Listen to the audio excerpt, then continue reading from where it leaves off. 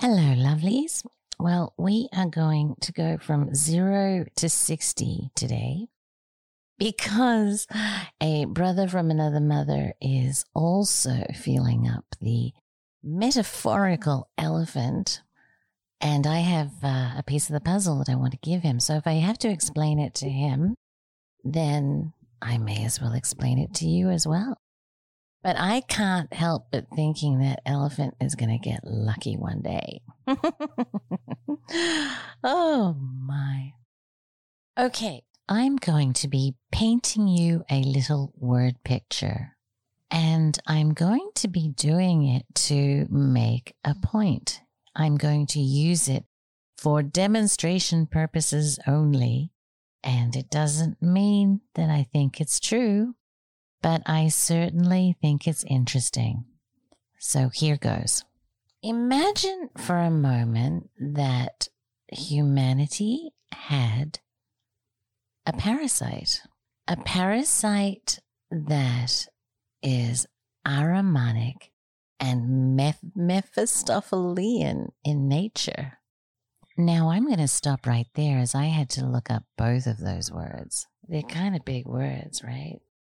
Mephistophelian is wicked and fiendish, and Ahrimanic is antagonist who is a spirit of darkness and evil in Zoroastrianism. So that's kind of a handful, right? But anyway, let's just imagine that the human soul does not completely fill up the human meat suit. So there's a little bit of extra room in there. And before birth, this parasite sneaks in to the human body and resides there alongside the human soul for the life of the human. What's interesting about this parasite is that it operates in the non-physical realm at a subconscious level. And it's very, very smart. If you were a non-material, subconscious, highly intelligent creature, and you wanted to hide, you did not want to be discovered, how would you do that? How would you hide, or guarantee at least that they would have a hard time finding you? Is there a way you could stop them looking for you where you hide? Is there a way in which you can put restrictions on your host on where they're allowed to look? If your host ever became suspicious that something might be going on, perhaps you would create a prison, and I don't mean a physical prison of cement and steel, but a metaphorical prison of ideas and concepts, society and culture that would prevent your host from looking over there. Speaking of looking over there, this kind of blew my mind because when I tell people that I'm interested in magic, I always get the, oh, can you do tricks for me? And I'm like, no, not that kind of magic, the other kind of magic, right? But consider this for a moment. The other kind of magic relies on powerful psychological illusion.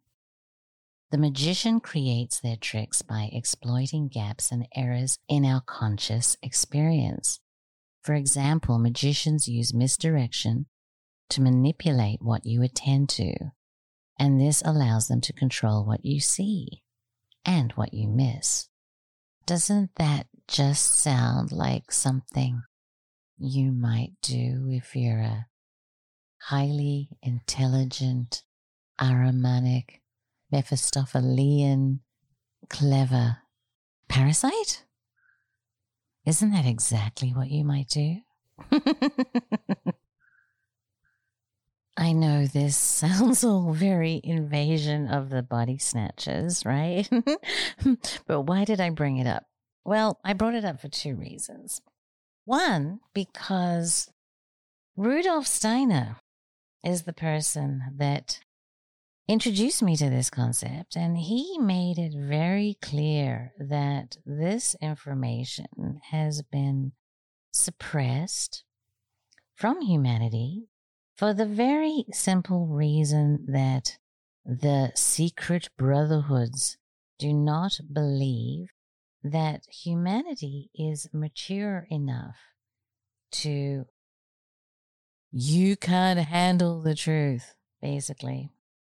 And he also believes that now is the time, well, 100 years ago was the time, that this information, this spiritual intelligence, needs to filter down into humanity. So there you go, Rudolph, I did my part. But more than that, the reason I brought it up is because it paints a really interesting picture. Because if these beings did create a paradigm prison for humanity, or if humans created it for themselves. For example, Tony Wright, a really great researcher who looks at the development of the left and right hemispheres of the brain as we left the tropical rainforest and how our brain evolved into a pathological state. You have to check him out. We actually don't have a lecture of him on our symposium, but Google him because he really, it's fascinating stuff. And so it could have equally been created that way. Or, as Tobias Churton points out, it could have started with the Enlightenment. He says it's more appropriate to call it the Great Blackout, but that could have been the beginning of this materialistic prison paradigm as well. But regardless of how it started, it would be the precise requirements of a paradigm prison that would prevent humanity from being able to see, understand, or access their own magic. So let me get into what a paradigm actually is. I went to see Rupert Sheldrake in London just before COVID, and I was very, very blessed to spend some time with him. And he elaborated on the idea of the way science works within paradigms. And he explained to me that Thomas Kuhn famously put forward in his book, The Structure of Scientific Revolutions, that science is centered on the idea of a paradigm, which is a set of theories and methods and so on, that the scientific community accepts as unproblematic. The paradigm determines the way that scientific discipline views the world. It sets the standard for what is good and bad in science. And it isn't criticized except during phases of crisis that may lead to a scientific revolution and a paradigm shift. What Kuhn showed is that at any given time there is a shared model of reality which explains certain phenomena, but also sets limits on what fits in it. Right now, science is dominated by the materialistic theory of nature and consciousness, which says that the only reality is material matter. That means the very existence of consciousness is problematic, and that's why it's called the hard problem in philosophy of mind. The very fact that we're conscious, because we ought not to be according to materialism. And so the materialist theory says that minds are nothing but the activity of brains. Therefore, phenomena like telepathy and precognition ought not to happen, yet they do. So that paradigm means that the evidence for these things is embarrassing and would overthrow the paradigm if it were true. So the way to react to this is to pretend that things like this don't exist. The evidence is pushed under the carpet. It's all discredited and classified as pseudoscience and so on. As Rupert points out, the paradigm within which we exist affects our science. But it's not just our science it affects. It affects our faith. It affects our belief in what we can do and what we can't do to heal ourselves. It affects so many things.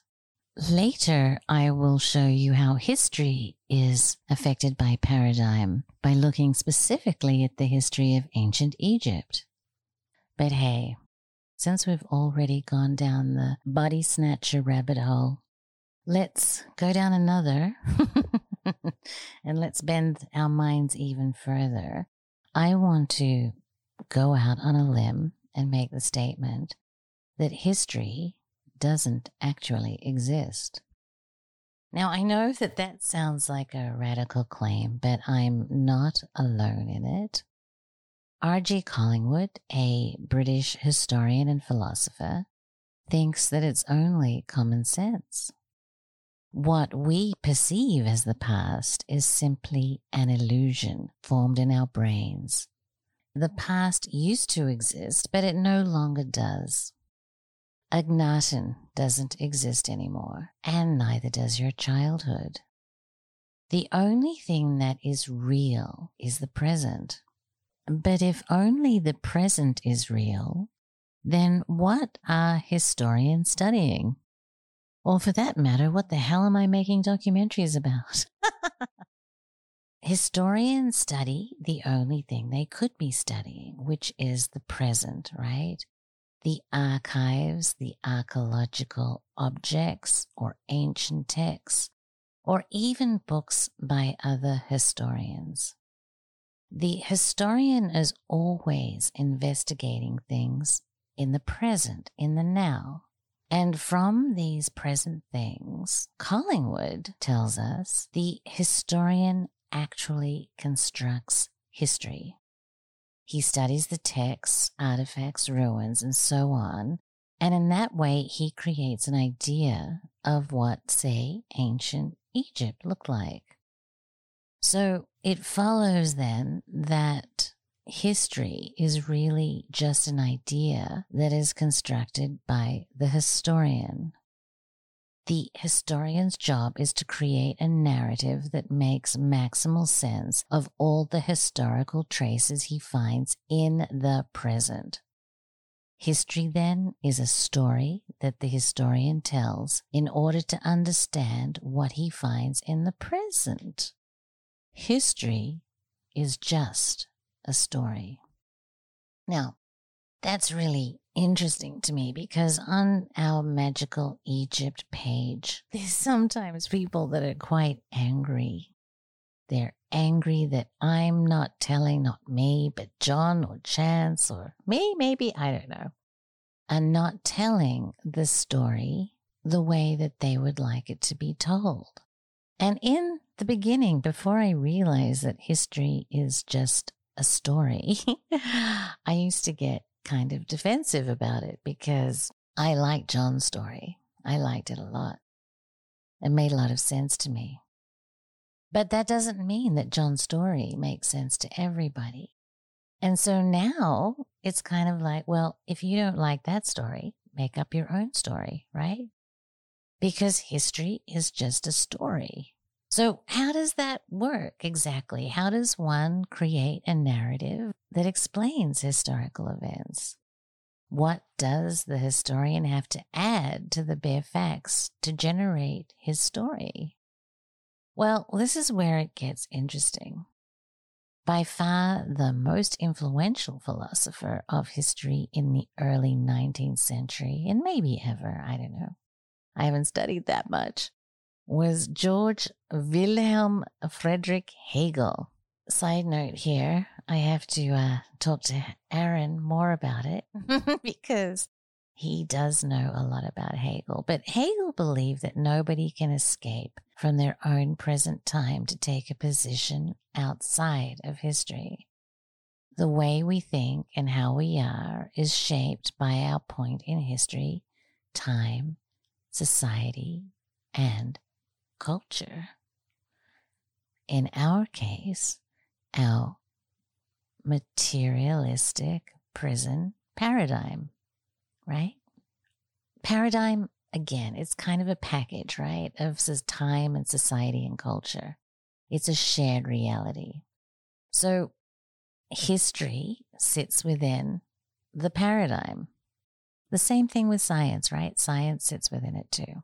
So then, if that is the case, we should be able to look at ancient Egypt throughout time, throughout paradigms, and see how the history of ancient Egypt was written under different paradigms, thereby revealing the different paradigm, thereby breaking us free from the restrictions of believing only one paradigm.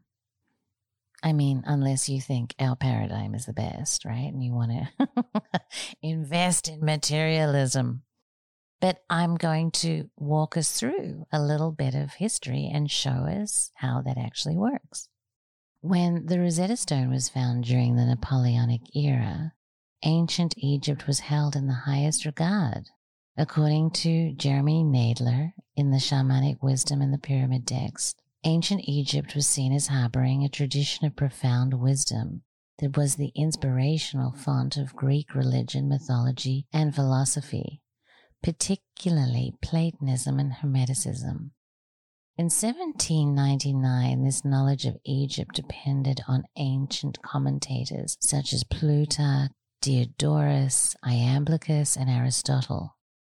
According to Aristotle, Egypt was the cradle of mathematics, and the priests of Egypt invented geometry, arithmetic, and astronomy. In addition, other ancient sources testified that prominent Greek thinkers like Thales, Pythagoras, and Plato learned their philosophy and science from the Egyptians.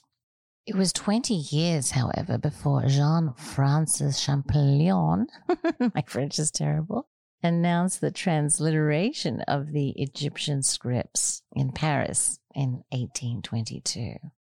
And with that, Egyptology was born.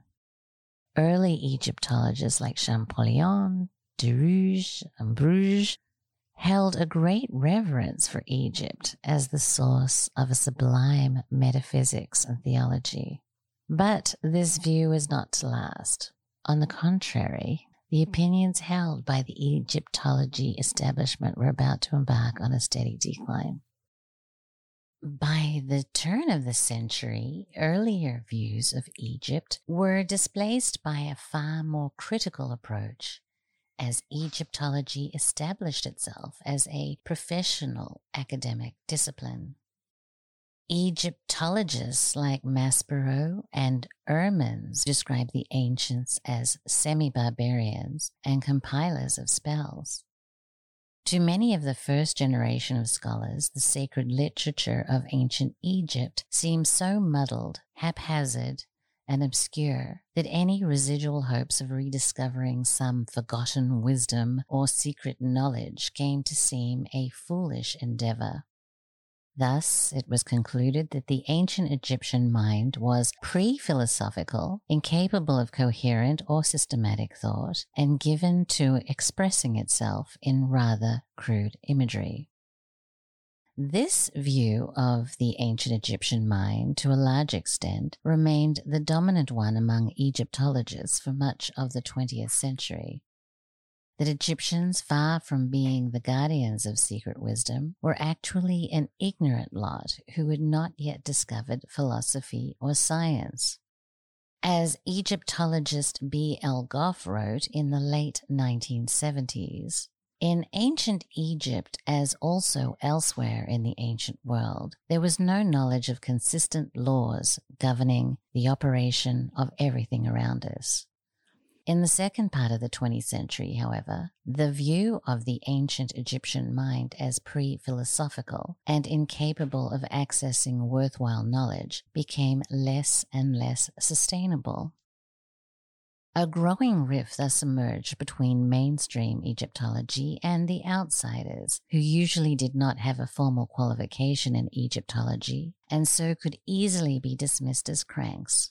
Foremost among the latter was Are Shwala de Lubitsch, who, despite his detailed study of the theoretical principles and practical applications of ancient Egyptian mathematics in the Temple of Man, remained virtually ignored by the Egyptological establishment. In fact, when the Temple of Man first appeared in French in 1957, the eminent Egyptologist Etienne Droution counseled his colleagues to build a common wall of silence around it, lest it find its way into public view. With just a few notable exceptions, that injunction was obeyed within Egyptology itself. Shwala's observations and esteem for the ancient Egyptians might have been lost to obscurity had it not been for our beloved John Anthony West, who published Serpent in the Sky in 1979. And as Peter Tompkins writes in the foreword to the book, in the current joust between materialist and metaphysician, with admirers of the former screaming for blood from the latter, John Anthony West has taken up the banner in support of the Alsatian philosopher Are Shwala de Lubitsch. It is the thesis of de Lubitsch, lucidly developed by West, that the builders of ancient Egypt had far more sophisticated understanding of metaphysics and of the laws which govern man and this universe than most Egyptologists have been willing to admit. It is a striking thesis, but unpopular with orthodox scholars who have deliberately ignored for 20 years, though they proffer no argument against it other than it contravenes accepted dogma. Do I hear paradigm? Serpent in the Sky presented a now revolutionary, exhaustively documented reinterpretation of the civilization of ancient Egypt. West showed that Egyptian science, medicine, mathematics, and astronomy were all of an exponentially higher order of refinement and sophistication than modern scholars will acknowledge. Ultimately, it was John's book that inspired and comprised a significant portion of the original Magical Egypt documentary series. And this spread the knowledge about Egypt even further into the modern world. And I think we can say that he was a huge success in shifting the paradigm about the wisdom of ancient Egypt.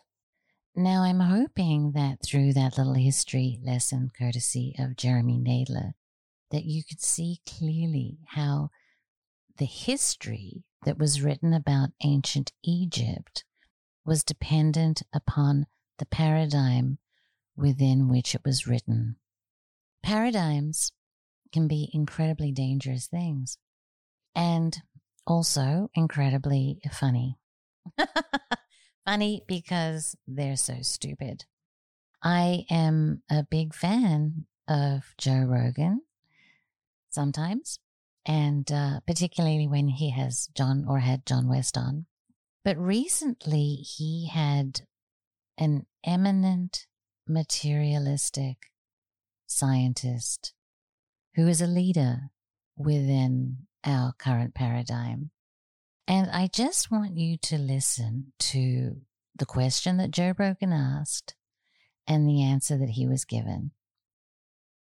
Human beings, I mean, when did we really start pondering the scope of the universe? Pretty recently. I mean, if you think about the beginnings of modern physics, you can start with Galileo, you can start with Newton, but in any event, we're talking on the order of hundreds of years.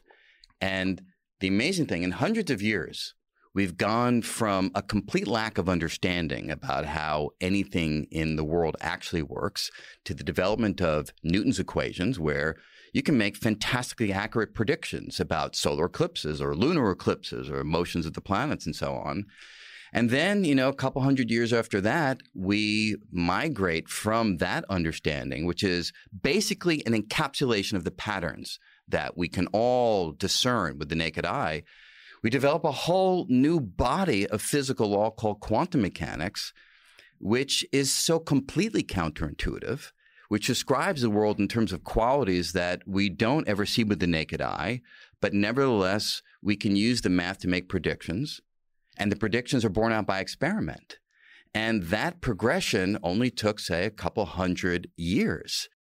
Way to go, Brian. I want to see you build a pyramid. I mean, is that seriously like the most ignorant thing that you've ever heard? I don't know. I'm speechless, right? But this is why it's dangerous.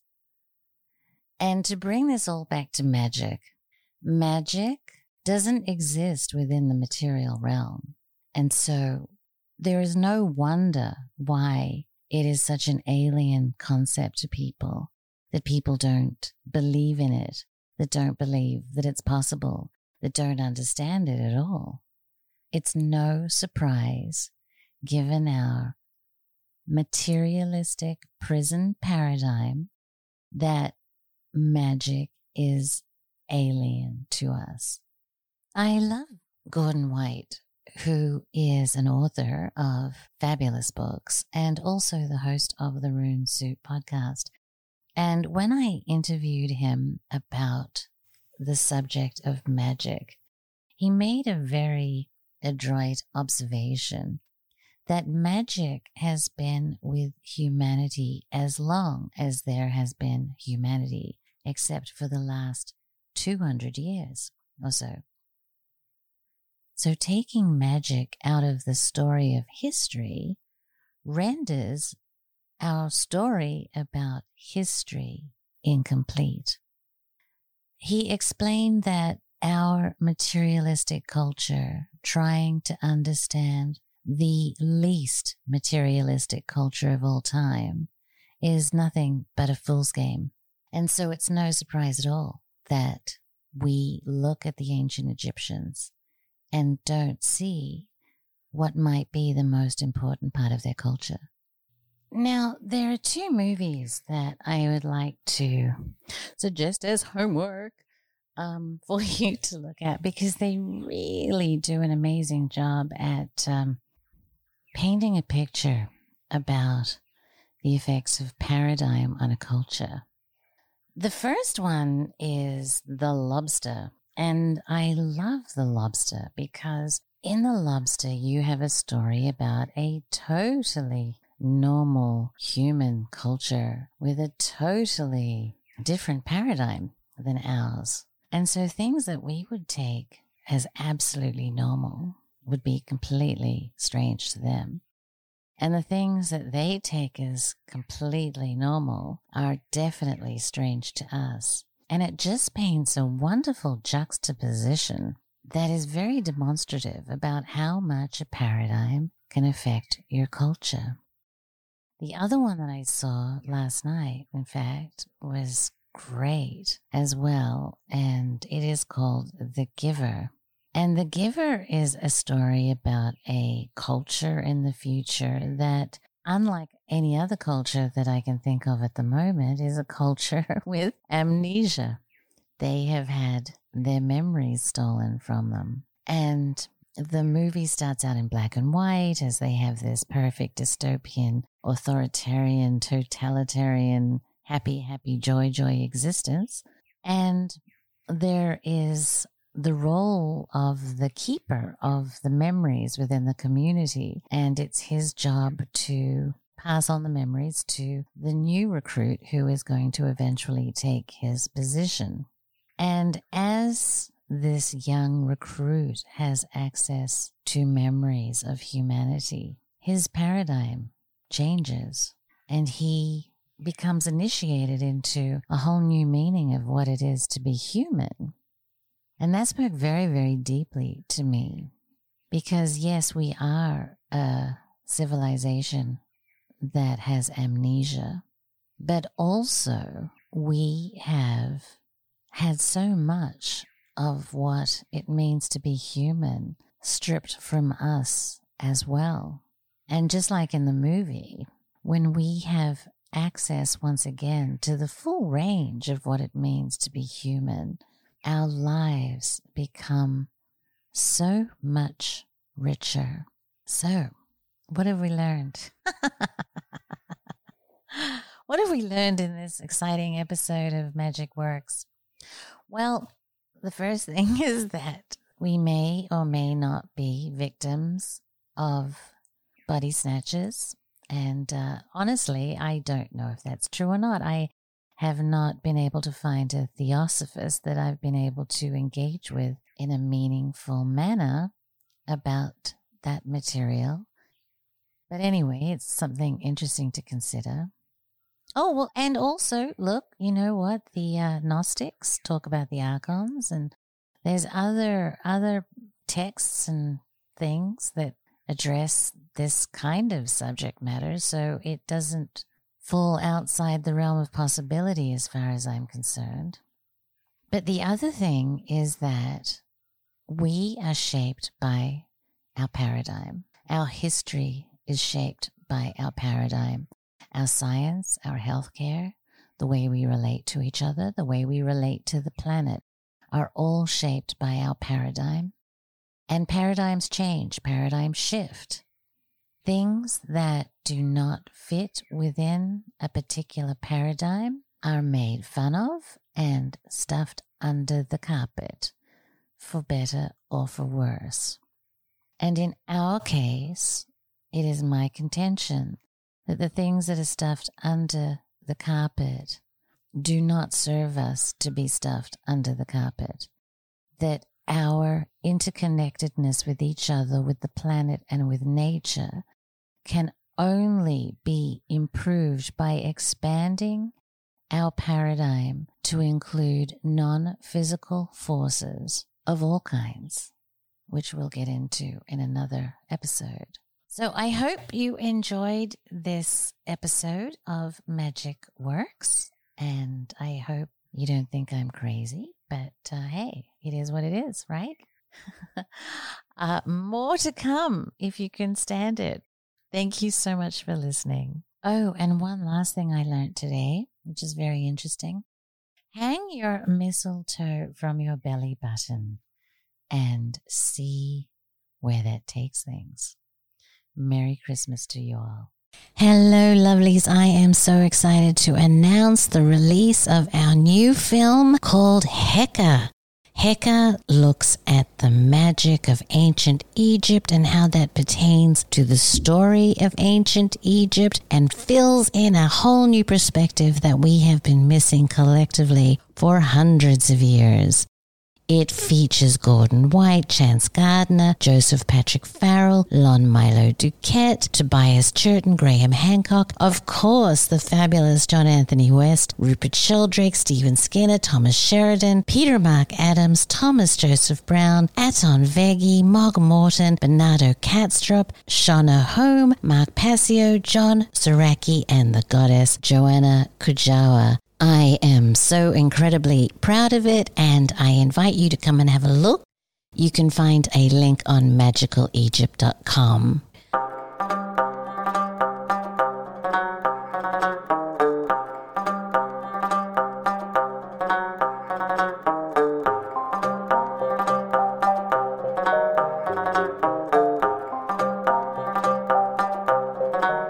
Immaterial.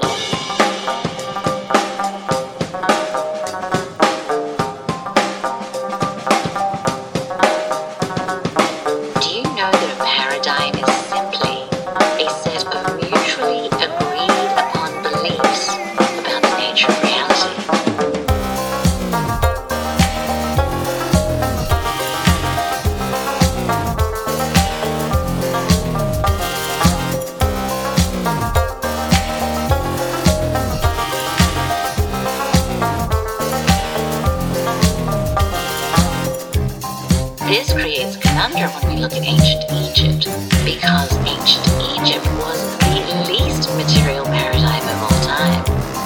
And so things that do not fit within the materialist paradigm immaterial.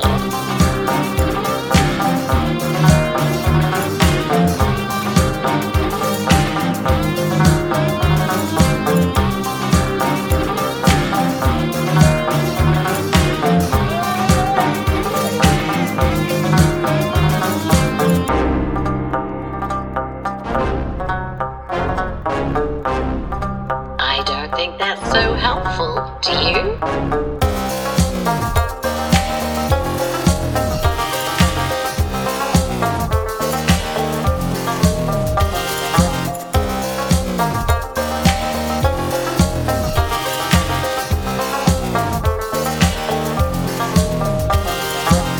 And it's so funny how the immaterial has become, in fact, immaterial.